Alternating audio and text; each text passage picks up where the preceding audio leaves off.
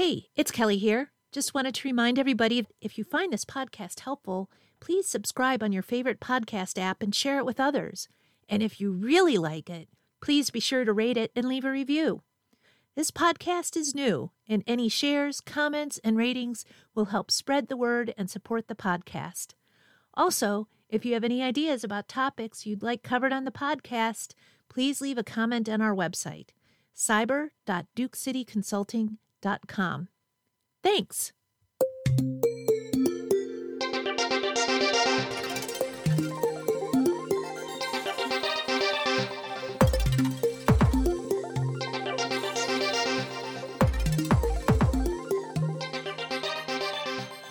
Hey there.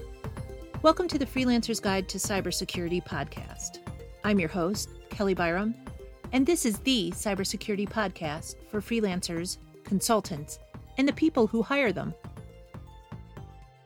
You can find detailed show notes for this episode at cyber.dukecityconsulting.com. Those notes include a summary of the discussion, as well as links to resources mentioned during the show.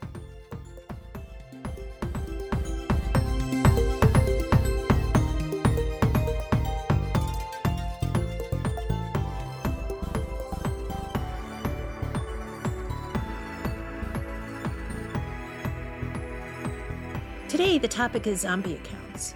Those accounts that keep on keeping on long after you've forgotten them. Problem is, they haven't forgotten you.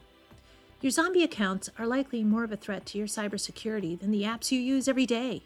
Here's why and what you can do to protect yourself from the undead. So, why are zombie accounts such a threat to your security? The short answer is that every account you have, whether you use it often or never, has the potential for being breached, exposing you to a range of threats from theft of your credentials, meaning your login, username, and password, to fraud and identity theft.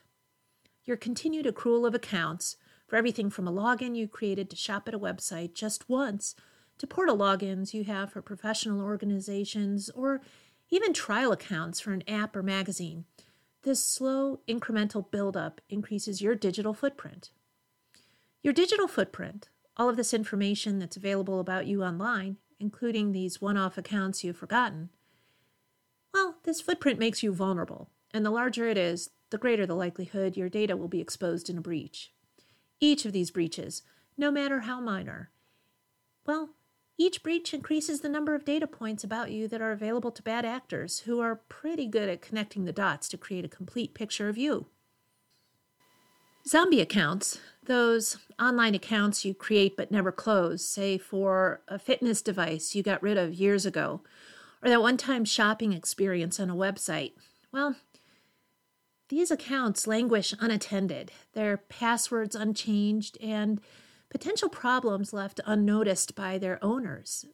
Kind of a situation of out of sight, out of mind. The number of zombie accounts you have likely grows each week, each month, each year. And each one of these zombie accounts is another potential data point for a hacker's file. And no, these accounts don't need to have credit card information or other sensitive data to be dangerous to you. Whether it's a social media account you accessed via an app on a mobile device, like a cell phone or tablet, or an online banking account that you use to process payment from a client back in the day, they all have information about you a hacker can use to threaten your security and privacy. Some cyberspace risks are beyond your control, but be that as it may, many cyberspace vulnerabilities absolutely are under your control. First, it's important to take all of this personally. Realize that you and your business are a target. So many people think that because they are not a millionaire or a celebrity, they are not big or important enough to be a target. And in a way, they are right. Their business and individual assets may be negligible and not worth a hacker's time if you still picture hackers as disaffected types living in their parents' basement. But that's not the business model for cybercrime in the 21st century. The cybercrime of today is big business, and it's a serious threat to individuals and small businesses. As a small business, you are more likely to be seen as a conduit into the systems of companies you contract for, because you are likely a pretty weak link in that supply chain. Larger companies have gotten much better at cybersecurity and vetting their contractors. It's the smaller companies, subcontractors, and the independent professionals who work with them that don't have cybersecurity support and are more vulnerable to attack. It's also important to realize that much of this cybercrime that will affect you personally or your small business is automated. Spear phishing, the very individualized, specific attacks on the big fish, like millionaires and celebrities, can require a lot of effort, and it's a high-risk enterprise. But gathering up a large school of small fry like you and me in an automated net requires a negligible expenditure of money or effort, precisely because it can be done with bots and algorithms, and it results in a big profit. Catching a bunch of fish in a net is a pretty low-risk enterprise. According to ThreatPost, account takeover attacks, those attacks that use data gleaned from breaches and then is aggregated, cost consumers and e-commerce retailers $16.9 billion in losses. So, what can the average independent professional do to safeguard their professional and personal data and privacy? This time, I will start with what not to do. Do not load up on a VPN with dark web capability and go spelunking on the darknet looking for what information of yours is on it. This is way out of your league. So know your speed and stay in your lane, which, if you listen to this podcast, is most likely the ClearNet. That is, not the dark web. In the show notes, you will find a link to a ClearNet source you can safely use to find a list of what breach data of yours has been published on the darknet. With that information in hand, address what you find there by, first, securing any breached accounts.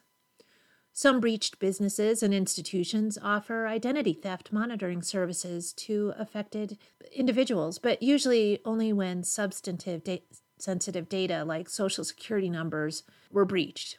You may choose to take them up on that offer. Then decrease your risk moving forward by shrinking your digital footprint. That is, killing off your zombie accounts. Determine which accounts you no longer use and delete them. AccountKiller.com gives guidance for closing accounts at popular sites, and some software like Dashlane will assist you in the process if you find it daunting. Links to those and other resources can be found in the detailed show notes. Then follow some good basic cybersecurity hygiene. Change your passwords regularly, using unique and secure passwords or passphrases.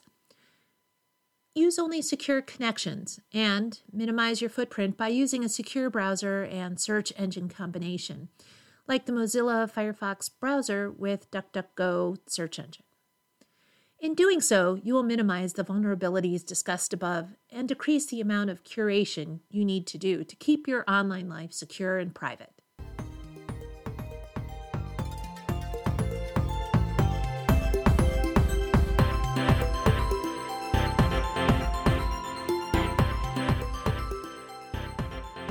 The Freelancer's Guide to Cybersecurity podcast is a production of Duke City Consulting. Learn more at cyber.dukecityconsulting.com.